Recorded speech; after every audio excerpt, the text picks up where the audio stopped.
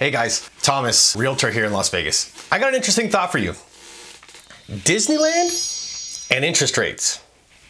They connect, but how? I swear to you they connect. Listen to this.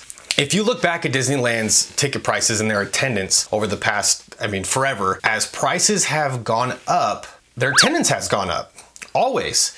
And people might not know this, but Disneyland actually raises their prices to keep attendance at bay because Disneyland is always full because it's Disneyland, people want to go. Well, another thing that this is kind of a speculation, but I think plays into it, as those prices go up, people get FOMO, fear of missing out. And they think, oh, we better go to Disneyland this summer before the prices are $40 more next summer, so it plays that part into it. And the same thing happens with interest rates. As the Federal Reserve raises our interest rates, which is ultimately a good thing because it means the economy's doing well. The banks raise their rates, which means our rates as home buyers go up.